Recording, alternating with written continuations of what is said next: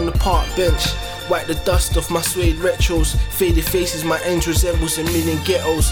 Haunted alleyways from the madness that goes down. Walls whisper secret stories from my hometown.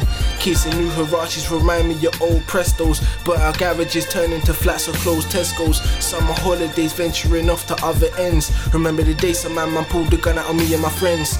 Way back, tea and hats and Air Max, trying to decide between dreads, cane roll or single plats.